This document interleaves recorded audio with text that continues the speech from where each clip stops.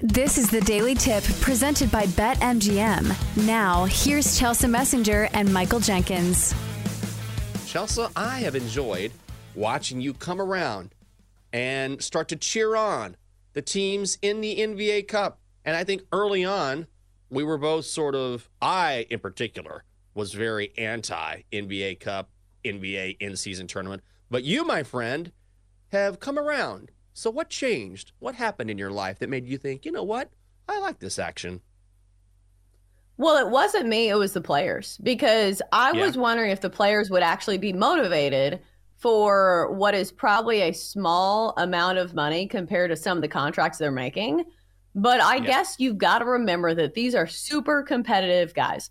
And if there is any kind of championship on the table, even if it's not the NBA Finals, like, they're going to play competitively. And I think something we've seen is that the stars have really stepped up in some of these games. So I think from a prop standpoint, and obviously that is where my interests lie. If I can find a betting angle on the in-season tournament, I'm all for it. Because honestly, don't these games feel more easy to handicap than some of these normal run-of-the-mill regular season games? Because all the guys play.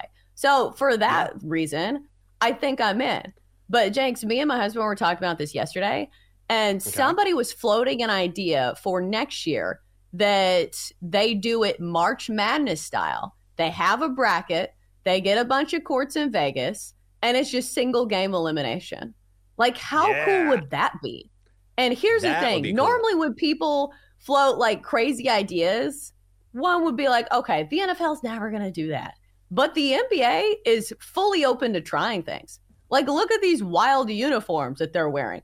I don't even know who's playing until I get up close to the TV. Look at these wild courts. Look at the in-season tournament. Like, when we first floated this idea, and I was like, that's never going to happen. The NBA's doing it. So do you think the NBA would ever go to a bracket style of in-season tournament? Instead of March Madness, call it in-season insanity and just go all in. You know what I mean? I like it. Call it in-season insanity. Everyone goes to Vegas. ISS. Single elimination. Yeah, why not? That'd be great, right? That'd be awesome. Do it. Do it. And People then you do it. Boom, brackets. boom, boom. Yeah, people love brackets. You can fill it out. All of a sudden, it would be so much better than this group thing that they have, which I understand it, but it can be pretty confusing, especially to the casual fan. But if you want to appeal to everyone, you're totally right about this. I love this. I love this idea. Put all these teams in a bracket, have it in Las Vegas, go boom, boom, boom. It'll be great. Yeah, you just use last year's NBA Finals as the seedings. Like, whoever won the finals last year is the number one seed. You just go further down the list. Because we've only played like a month of the season. I know you get some new players, but still we haven't seen like that much change. But still, like, I don't know. Maybe the NBA will do it. But so far, I have enjoyed the in-season tournament. Like I said, I think the motivation is there for most of these players. And I also feel like it's been a great stage for some of these younger players. Like, look at the exposure that Tyrese Halliburton has been getting for some of these performances. The Pacers, I think, are the surprise story of the NBA in-season tournament. Like, the Pelicans are there too. But hasn't everybody been talking about the Pacers? A team that, number one, is pretty good. And number two, they can really run up the score and run up the pace. And those are the type of teams that people want to see. Like, we can complain about these totals being bananas all we want, but wouldn't you rather watch this type of game than, like, 98-92, the Knicks win? I think I'd rather I'd rather see a middle ground. Honestly, I understand nobody wants to see what we saw in the 80s and 90s, which is the Bulls win 92-74 or whatever. I get that. But then I don't necessarily like zero defense being played either, because defense is an art in basketball. It's still, when you see a defensive player now who's very good in the NBA, they stand out in a big way because so few players are skilled at playing defense. So I like the offensive game. I like the high-scoring games. They're fun, and it's great to see. It's great to see different guys in different spots on the court able to light it up. But at the same time, I don't want to see, we're trending towards that all-star game sort of matchup where it's just back and forth, and no one is really interested in getting a stop. And that's what I don't like. Then it's like there is an art and there is something to be said for someone who is a lockdown defender who plays great on both ends of the court. So I'd like to see it somewhere in the middle.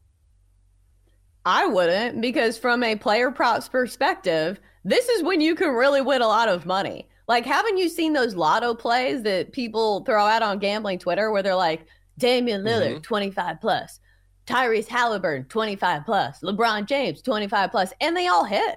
Like, that's the thing about these NBA in-season tournament games is the stars are really shining. So when we look at tonight's matchups between the Pacers and the Bucks, we have a really high total, 254 and a half, which sounds comical coming out of your mouth.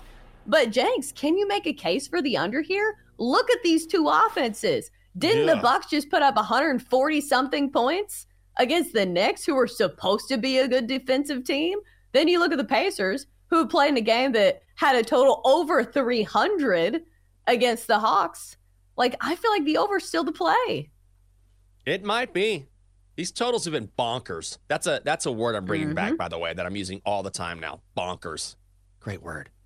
I think the over might be it. I'm on both favorites here. I also like the Bucks -4.5. And I know the Pacers have been so impressive, particularly during this in-season tournament. But and 4.5 seems high when you're talking about a competitive game like this. However, when you're talking about a total of 254.5, a 4.5 point spread isn't that daunting because we expect a ton of points anyway. And I just feel like the Bucks they look fantastic right now. This is a team that has won 8 of their last 10, got off to a slow start, but now we're seeing Giannis and Dame learning to play together. So the over is probably the right side, but I like the Bucks laying 4.5 as well. I just think when you have a points total this high, I don't really have an interest in playing a side, because when they can score that quickly and at will, it just feels like the spread on the game can change so quickly.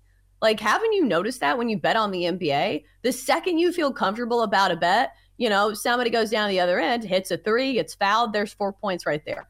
So I don't think I'm playing a side for that reason. I think I would still lean towards the over, or the trend that I was talking about with star players really dropping some points. There is a small parlay I like, and it's only -105, but I'm going to do Damian Lillard and Tyrese Halliburton each to score 25 points. This is dumbed down a little bit because I think the line on Tyrese Halliburton is 28.5, which is the highest line we've seen so far. But again, the total in this game is 254.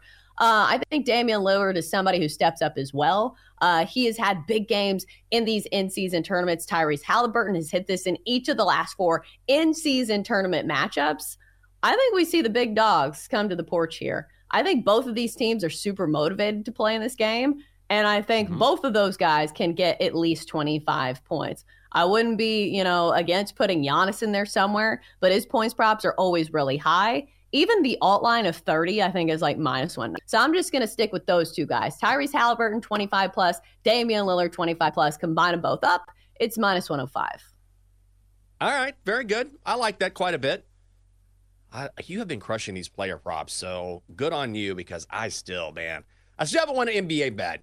Just stay away from me. I am absolutely radioactive when it comes to the NBA. 0-3, not terrible, but not great, Bob. Western Conference, Pelicans and Lakers. Lakers laying 1.5. Lakers -125 on the money line. The Pels are +105. Total set at 229.5. I have designated you our in-season tournament expert, Chelsea. BetQL, in-season tournament expert, Chelsea Messenger. What's the play? I would like to reiterate the fact that I did not win my spread bet last night. I had the Sixers -10. But these are the games that I'm not as much up on because I can't stay up late and watch the late games. Yeah. But one trend I have noticed about the Pelicans, they have not been good on the road. 4-6 away from New Orleans as opposed to 8-4 at home. You're looking at a Lakers team that's been really solid at home, 9-2. Oh, wait, this one's in Vegas, right? Yeah, it's a Vegas game. So I guess the same still applies to the Pelicans. Like, they're not playing in Las Vegas, but you can't look at the trends for the Lakers in this one. Again, I feel like this is a spot where LeBron still wants to assert his supremacy over the league. And if you look at the Lakers as favorites in their last 3 tries, they've covered every single spread. So I probably the way that I would lean, that or some kind of prop on LeBron James, where you play his points, his assists, his rebounds, whatever. Feels like somebody who can really fill out the stat sheet here, even though they're all on the injury report. Like, they say they're all probable, but would that scare you off playing any kind of prop? Because it just feels like, commonplace for the Lakers. AD's always on the injury report. LeBron's always on the injury report, but they're going to play, I would assume. Yeah, I think they play.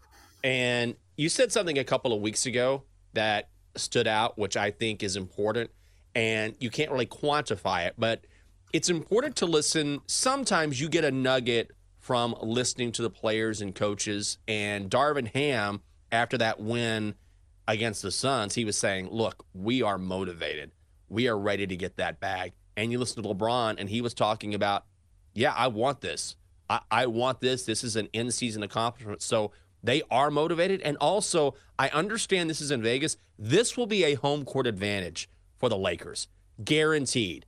Out west, there's going to be 1 billion Lakers fans in Las Vegas. So I understand it's a neutral court but when you're talking about proximity from Vegas to LA, and the Lakers are such a public team, I'm telling you, I like the Lakers on the money line, -120 tonight. For more, listen to the Daily Tip presented by BetMGM. Weekday mornings from 6 to 9 Eastern on the BetQL network, the Odyssey app, or wherever you get your podcasts.